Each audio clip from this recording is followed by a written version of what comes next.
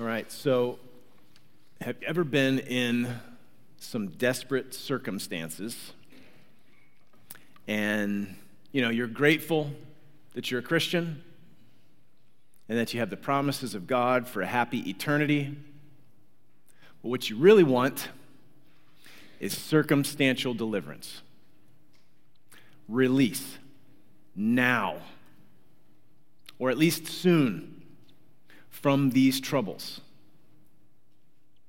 In fact, that happy eternity that the Bible talks about may not even seem like it makes much difference in the day-to-day. And you're just not sure how much more you can take. Anybody ever felt that way? You don't have to raise your hand, but I imagine I'm not alone. I don't know why, like the circumstantial reasons you may have in the past or even currently right now feel that way. Perhaps it's a difficult marriage. Perhaps it's painful singleness or loneliness. Perhaps chronic pain or significant illness or the suffocating burden of caregiving or crushing depression, or the soul-fraying effect of repeated disappointments and dashed hopes. Well, if any of that resonates, our text for this morning is for you. Maybe not in the way that you want, at least initially, but in ways that you and I most certainly need. And it's for all of us, whether we're on the mountaintop, in the valley, or in the depths of despair. So just a little orientation here. We finished an extended series in Proverbs, right? And then we've had 2 weeks here where we looked at Psalm 63, and then last week, Eugene focused our attention on Psalm 100. And then next week begins Advent, and we are going to focus on John 1 to 18 for the 4 weeks of December, okay? So that's what our Advent focus is going to be all about. And this text is actually a good setup for the next 4, but it's also a fitting follow-up to our Proverbs series. It was read this morning, verse 43. Did you see how this thing ends? Whoever is wise, let him attend to these things. Let them consider the steadfast love of the Lord.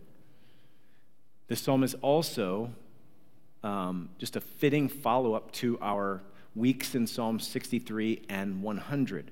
So this psalm is filled with both the desperation of Psalm 63 and the thanksgiving of Psalm 100. So hopefully it pulls lots of different threads together. All right, so here we go. First point, give thanks to Yahweh.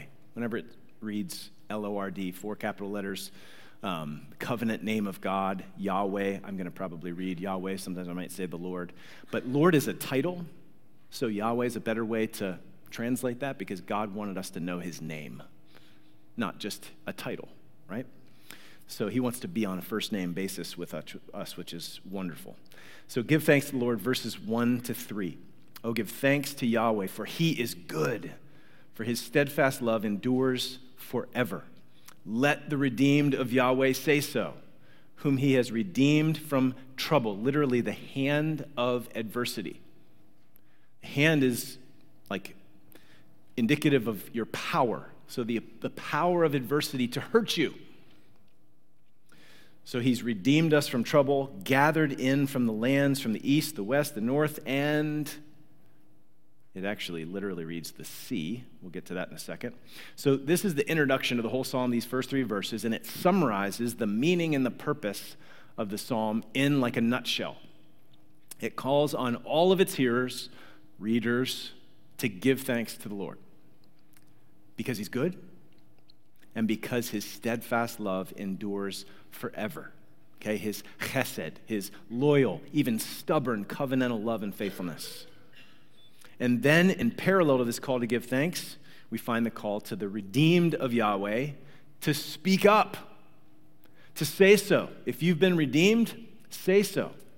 If you've been set free from Yahweh, by Yahweh, not from Yahweh, by Yahweh, from trouble, then speak up and say so. And you do so by actually joining in the song that is this psalm, okay? And this call that goes out at the beginning of Psalm 107 is a universal call. So Yahweh has redeemed people from trouble and gathered them in from everywhere, from the lands, from the east, the west, the north, and like I said, literally from the sea. So some translators actually changed the vowel pointing to make it read south because that's what they expect. But listen to this comment by Alec Motier. We would expect and from the south. And many make the easy and obvious adjustment to the Hebrew text, it's vowel pointing, to make it conform to expectation. The text means and from overseas, giving huge emphasis to the thought of universal gathering, people from everywhere.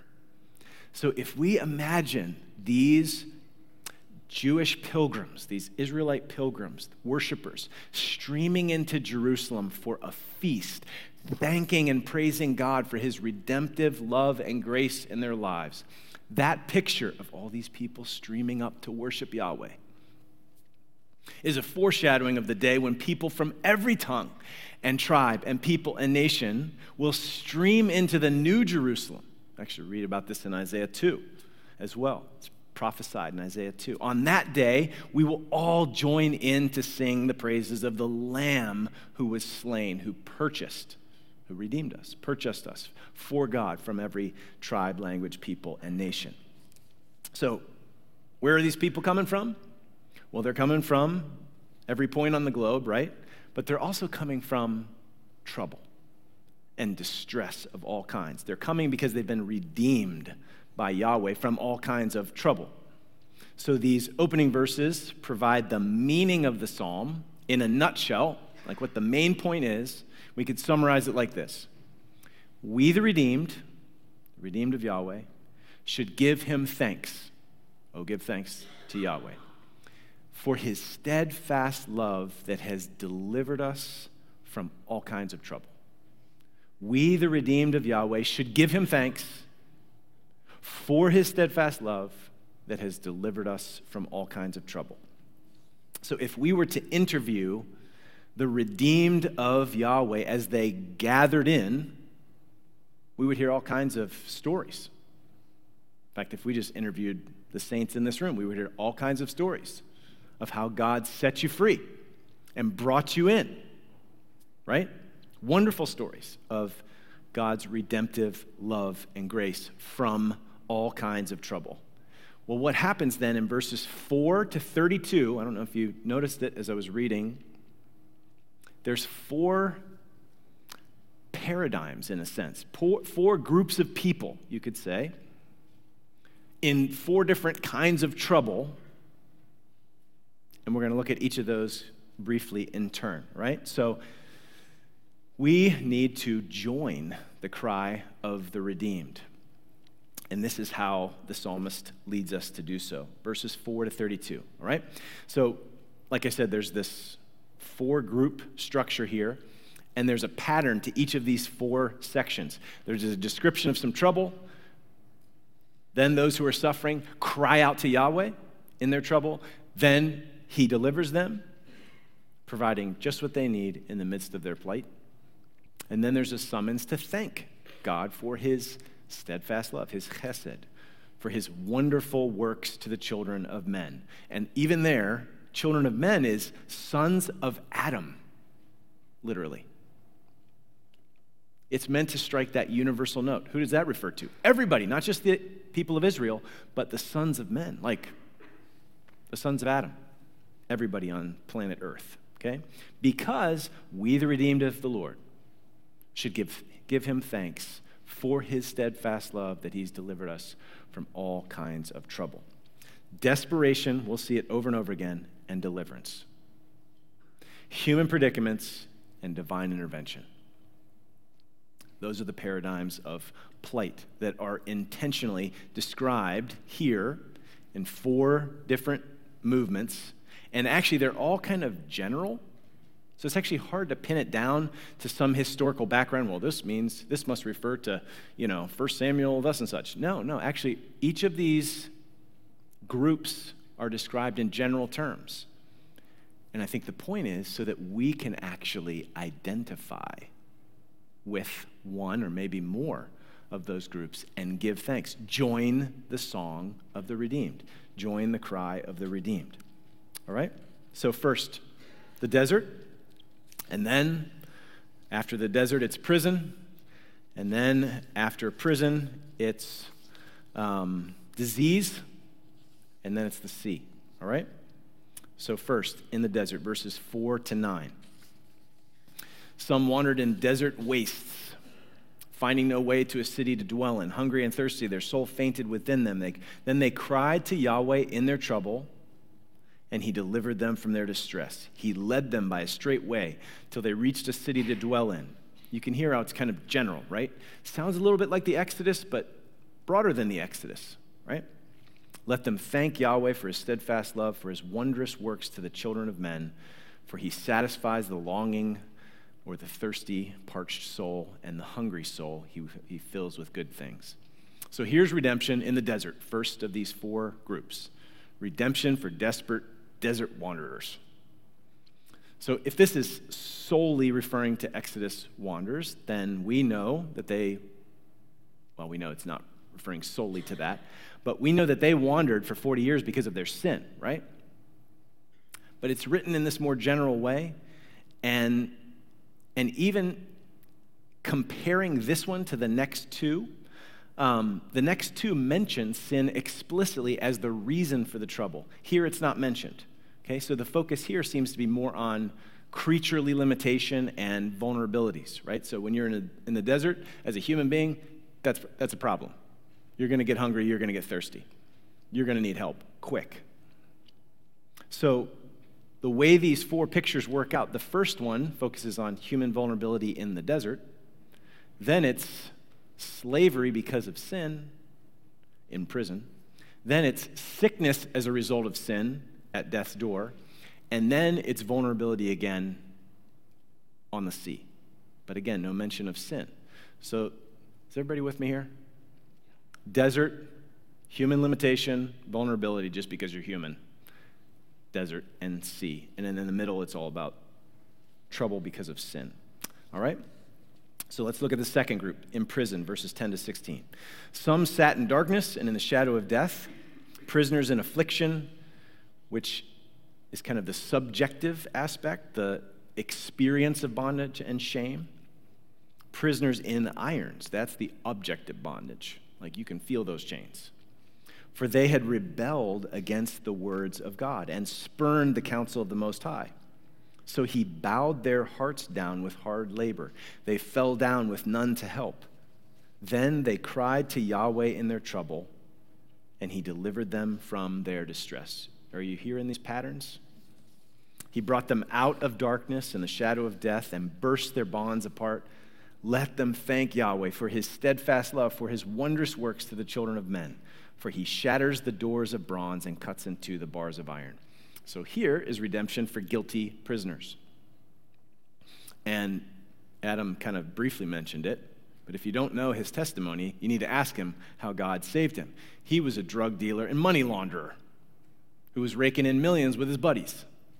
And then he got caught and went to prison because of his sin. But then he got saved in prison. And now he's going to Nepal. So look at verses 12 to 14. Why did God burden them with hard labor? Look at verse 11. So that he could break their rebellious spirit. Well, why would he want to bow them down and break their rebellious spirit? So that they would cry out to him in their trouble. Why would they do that? So that he might burst their bonds and set them free. He burdened them in order to break them, in order to free them. This is the heart of God, our Redeemer. So let them thank the Lord for his steadfast love, for his wondrous works to the children of men. So anybody else been set free from bondage? You may not have been in a literal prison, But if you've been set free from bondage, this is your song. Because we, the redeemed of the Lord, should give him thanks for his steadfast love that has delivered us, has set us free from all kinds of trouble. Third group, disease, verses 17 to 22. And again, this is a result of sinful folly. We see it there in verse 17. Some were fools through their sinful ways. We could probably imagine that drug addiction, alcoholics could be some modern day equivalents of people that just end up like ruining their lives because of their choices, right? And because of their iniquities, suffer affliction. They loathed any kind of food and they drew near to the gates of death. This was like sickness to the point where they're about to die. Then they cried to Yahweh in their trouble, and he delivered them from their distress. He sent out his word, and he healed them and delivered them from their destruction. Let them thank Yahweh for his steadfast love, for his wondrous works to the children of men, and let them offer sacrifices of thanksgiving and tell his deeds in songs of joy. So this is redemption for sin-sick souls. So how many of you can join in singing that song? I can think of several among us, and certainly over my years I've met many more. I'm sure you have too. People who would have drunk themselves to death or drugged themselves to death had God not intervened and rescued them. Or maybe other sorts of addictions as well. There are many more children of Adam. Listen, so this is true in here, but how did you get in here? How is it that you are redeemed of Yahweh? Listen, there are many more children of Adam that God intends to redeem, and he just might use you to introduce them to the Redeemer, to whom they can cry for deliverance. Because, again, we, the redeemed, should give him thanks for his steadfast love because he's delivered us from all kinds of trouble. And listen, God can use any kind of sinner to save any kind of sinner, but oftentimes he uses someone who's been delivered from a certain kind of sinful slavery to bring the good news of gospel freedom to those who are entangled in the same kind of sinful slavery. So if we remain silent, we actually steal the glory that God deserves. Like, let the redeemed of the Lord say so. Don't light a lamp and put it under a basket. If we remain silent, we steal the glory God deserves, and we starve other sin-sick souls of the redeeming grace that they so desperately need. So may we, the redeemed of Yahweh, say so, telling as many as possible about his redeeming love. Fourth and final group on the sea in verses 23 to 32. Some went down to the sea in ships, doing business on the great waters. They saw the deeds of Yahweh, his wondrous works in the deep. For he commanded and raised the stormy wind, which lifted up the waves of the sea. They mounted up to heaven, and they went down to the depths. Their courage melted away in their calamitous plight. They reeled and staggered like drunken men and were at their wits' end. Then they cried to Yahweh in their trouble. So again, this isn't a result of their sin. It's a result of their human limitations and vulnerabilities because they're on the sea and they can't control it. And they're in trouble if God doesn't rescue them. They cried to Yahweh in their trouble, and he delivered them from their distress. He made the storm be still, and the waves of the sea were hushed. Then they were glad that the waters were quiet, and he brought them to their desired haven. Let them thank Yahweh for his steadfast love, for his wondrous works to the children of men. Let them extol him in the congregation of the people and praise him in the assembly of the elders. So this is redemption from stormy seas, or we could say redemption for desperate sea travelers. So again, no notice of sin in this one. That evil word can mean evil, but it can also just mean calamity. So they were in deep trouble. So the limitations and vulnerabilities of the children of men are in focus again. And Yahweh's the one who causes the storm. Did you notice that? Verse 25. and he's also the one who stills it. Verse 29. And when he calmed the storm down, then the praises welled up. So recently in an email to a bunch of local pastors, a friend of mine, Raymond Johnson, actually the one under whom Eugene did an internship before going out to Chicago for the preaching course, he shared that he's been working his way through the Book of Common Prayer, 1662, just kind of devotionally reading these prayers. And in particular, he was helped when he came to the section entitled Forms of Prayer to be Used at Sea. He initially scoffed at this section and planned to skip it. But, Raymond does have a PhD, and academics, sometimes they figure, well, it might be interesting for historical purposes. So he read this section, and he was glad that he did because he came across this prayer, and I've kind of updated the language so it's a little easier to understand. O most mighty and gracious God, your mercy is over all your works, but in special manner has been extended to us, whom you have so powerfully and wonderfully defended. You have showed us terrible things. Imagine taking a voyage on a ship in 1662 and how quickly you could feel pretty vulnerable. You have showed us terrible things and wonders in the deep that we might see how powerful and gracious a God you are, how able and ready to help them that trust in you.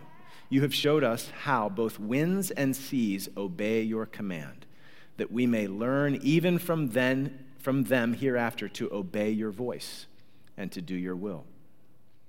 We therefore bless and glorify your name for this your mercy in saving us when we were ready to perish. And we ask you to make us as truly sensible now of your mercy as we were then of the danger.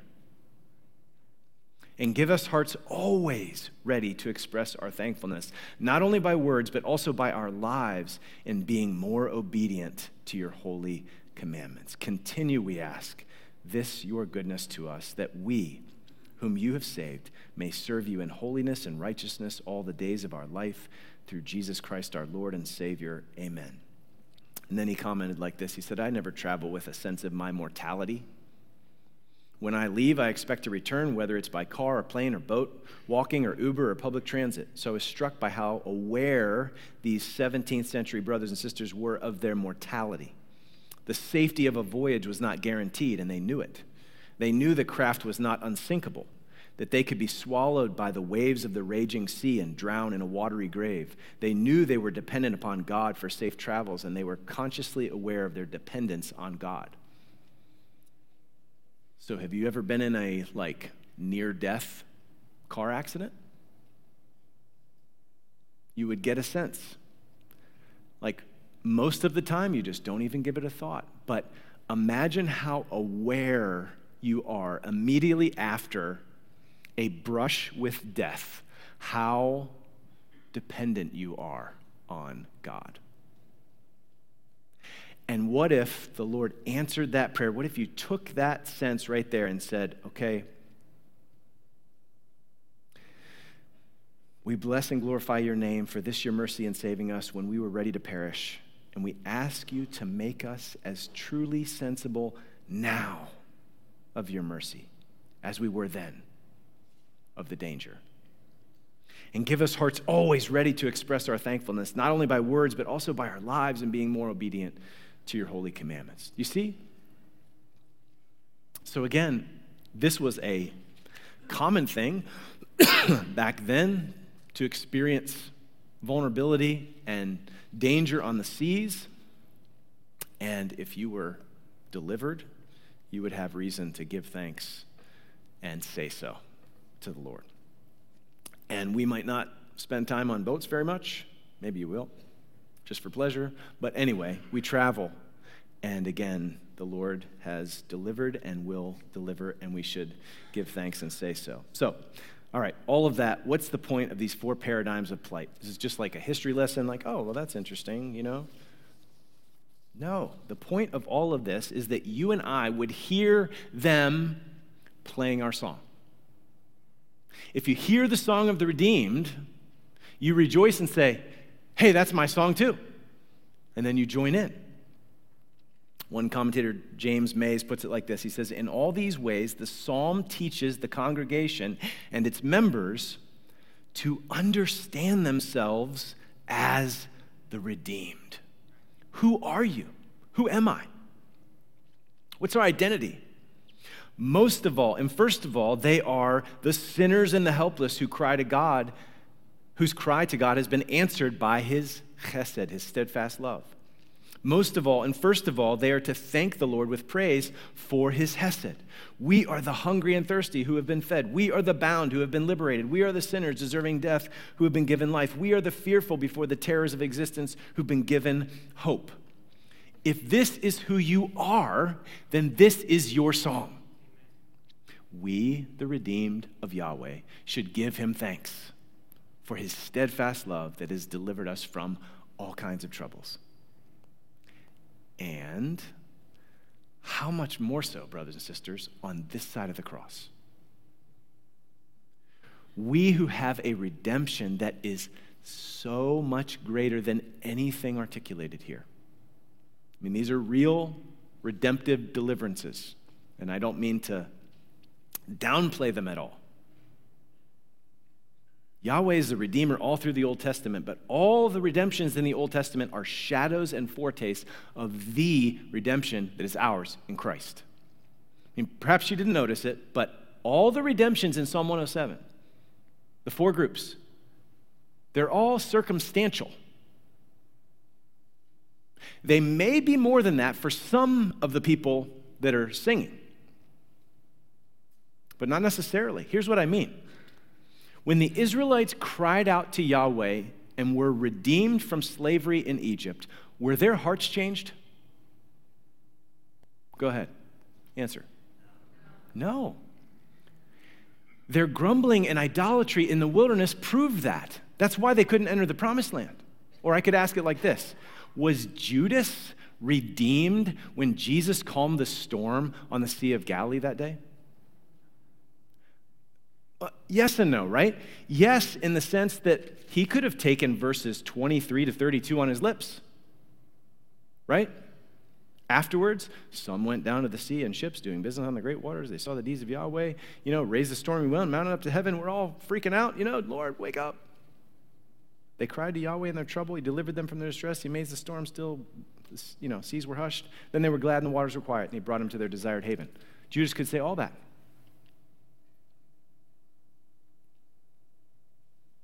But his heart wasn't ultimately changed. The Lord can deliver from circumstantial trouble, and we should cry out to him. It's okay to cry out that the Lord would change our circumstances. And when he does deliver, we should thank him. Verse 1. But one of the key lessons from the Exodus and the Bible as a whole, it's actually kind of the point in Hebrews 3 and 4 that talks about the Exodus and warns the people.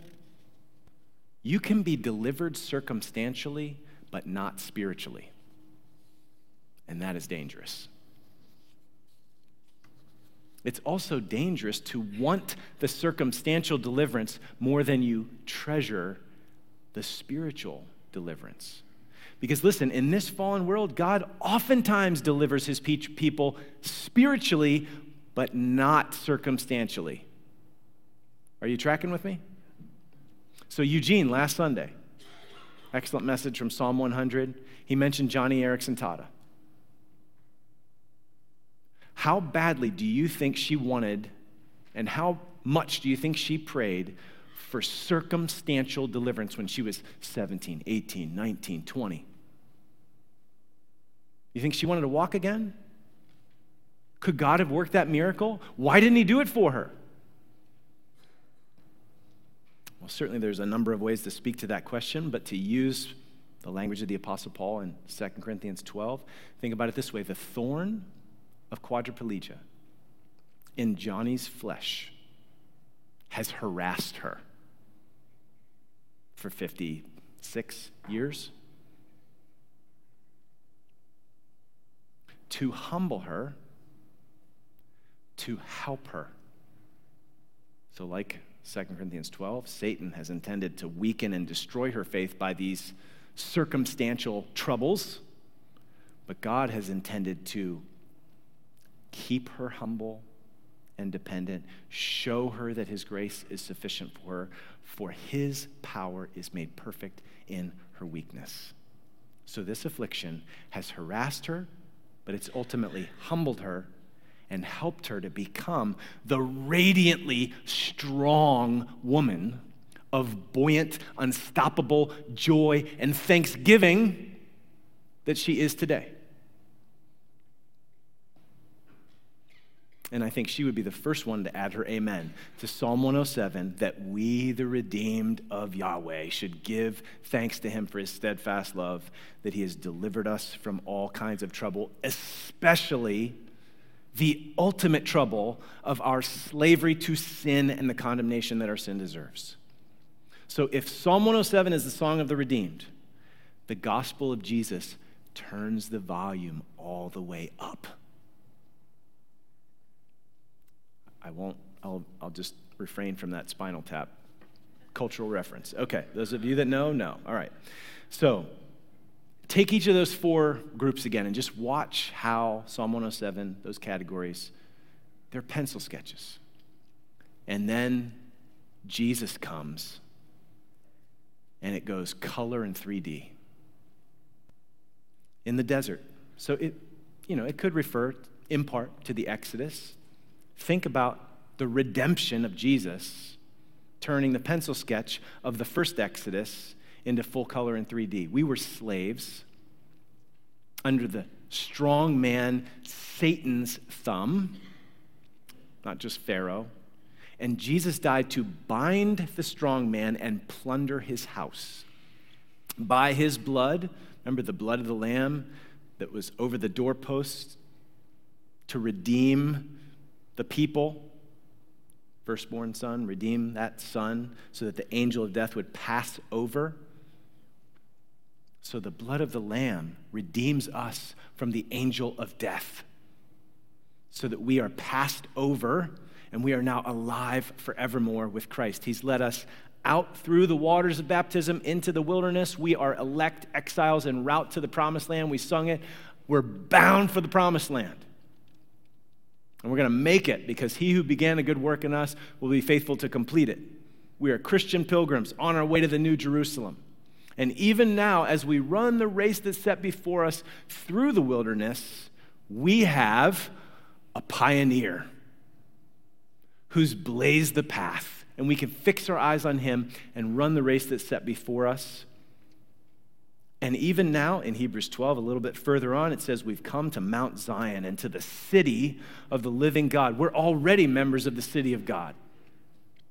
We already have an eternal home, the heavenly Jerusalem, and to innumerable angels in festal gathering. The party's already started. And to the assembly of the firstborn who are enrolled in heaven, and to God, the judge of all, and to the spirits of the righteous made perfect, and to Jesus, the mediator of a new covenant, and to the sprinkled blood that speaks a better word than the blood of Abel.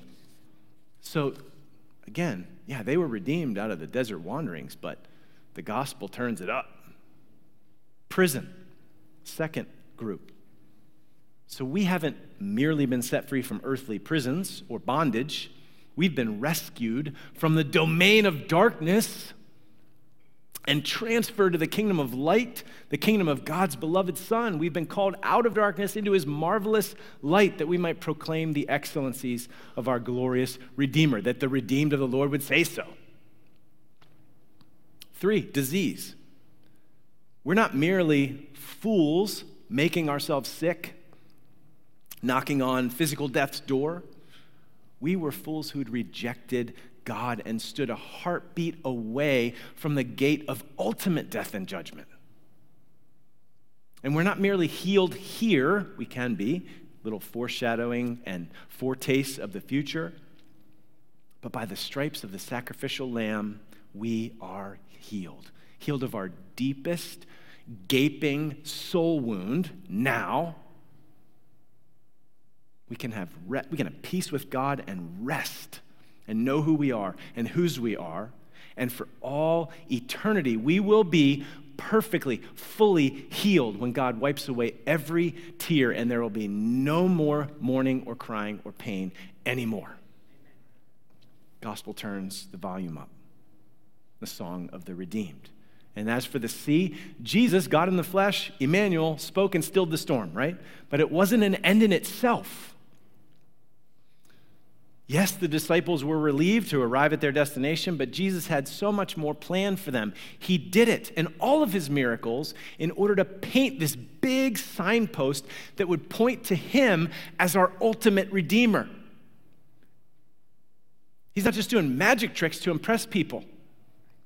He came to die to set us free from our ultimate bondage, and all of those miracles were like foretastes of the day when everything's going to be made new. And there's not going to be any more curse because he's dealt with our biggest eternal problem. So the volume on the Song of the Redeemed has been turned up all the way.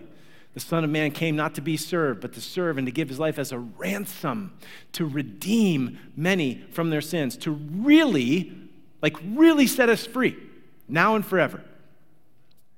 So we may not always be delivered circumstantially. In fact, sometimes when you become a Christian, you get delivered into trouble. That's what our brothers and sisters in Nepal will face. But we can be, we have been, we are being, we will be completely delivered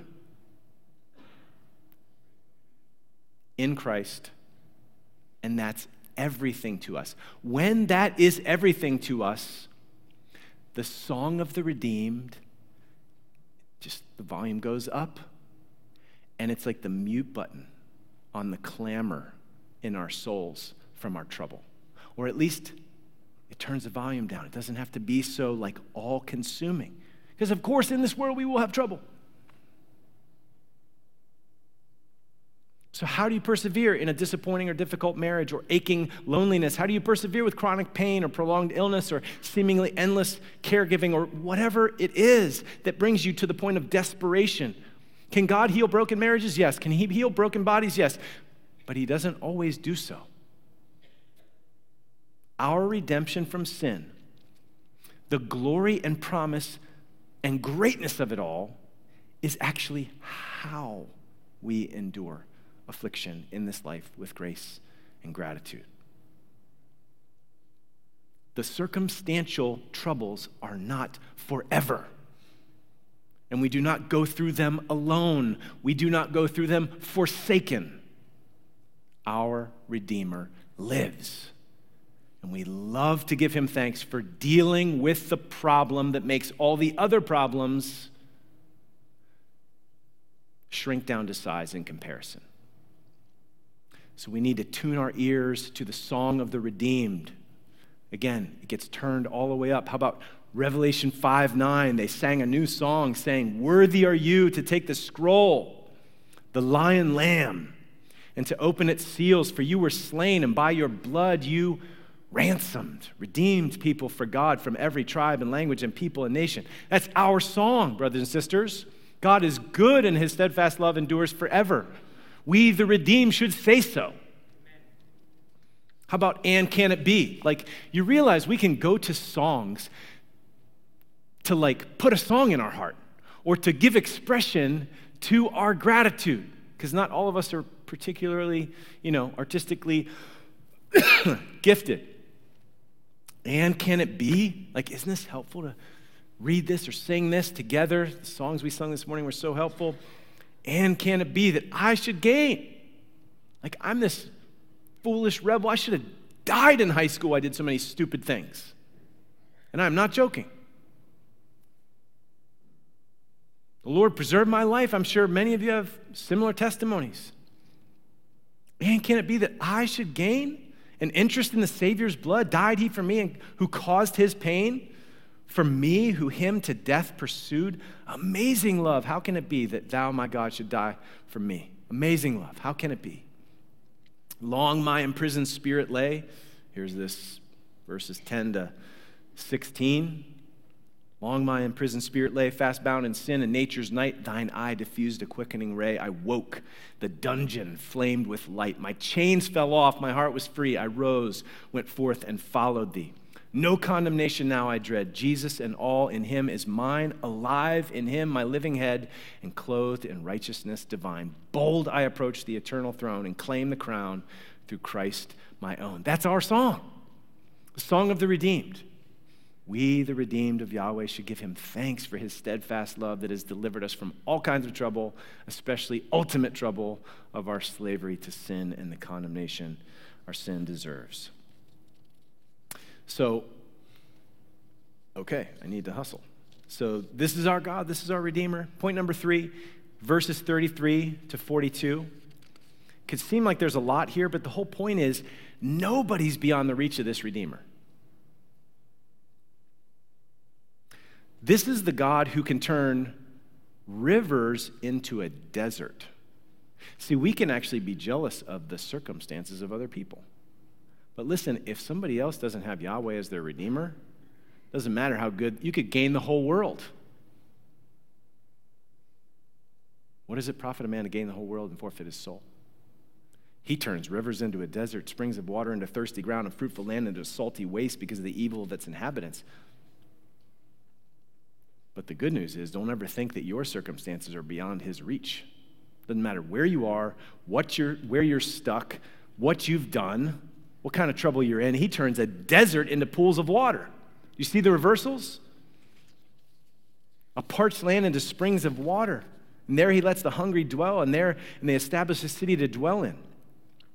So you can see how 33 to 42 is like this like big conclusion, like extension of the points of those 4 groups. He did it this way, he did it this way, he did it this way, he did it this way. But listen, this is the God you're dealing with. He can change anything. So trust him. Cry out to him in your need and give thanks to him.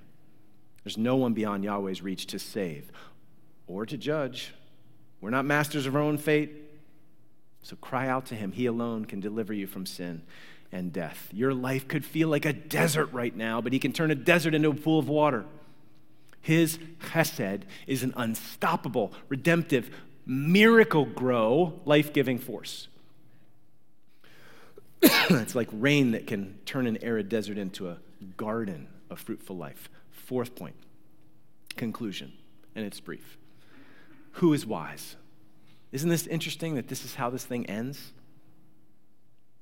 Verse 43, okay now. Whoever is wise, pay attention. Let him attend to these things. Consider, look carefully, ponder these things. The steadfast love of Yahweh. In fact, it went from singular, steadfast love in verse 1, now it's plural. The steadfast loves. Because they're just so manifold and bountiful.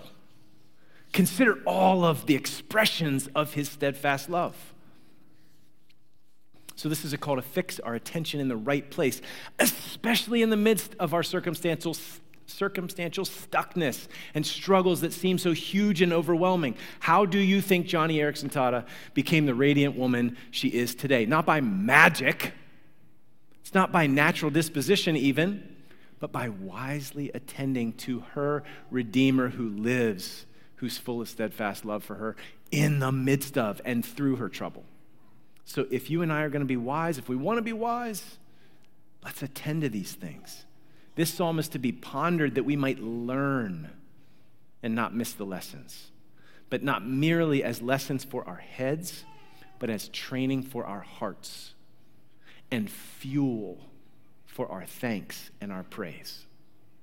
So let the redeemed of Yahweh say so. Amen? Amen. So we're going to close by singing Depths of Woe, because in a sense, what happens is that song is like walking us through the path from despair and trouble to joy and thanksgiving. It turns up the volume of the song of the redeemed, and it turns down the volume of the clamor of our troubles in our souls. So Lord, Give us wisdom. And I pray that you would make your redeeming grace so sweet to us that we can't help but say so. In Jesus' name, amen.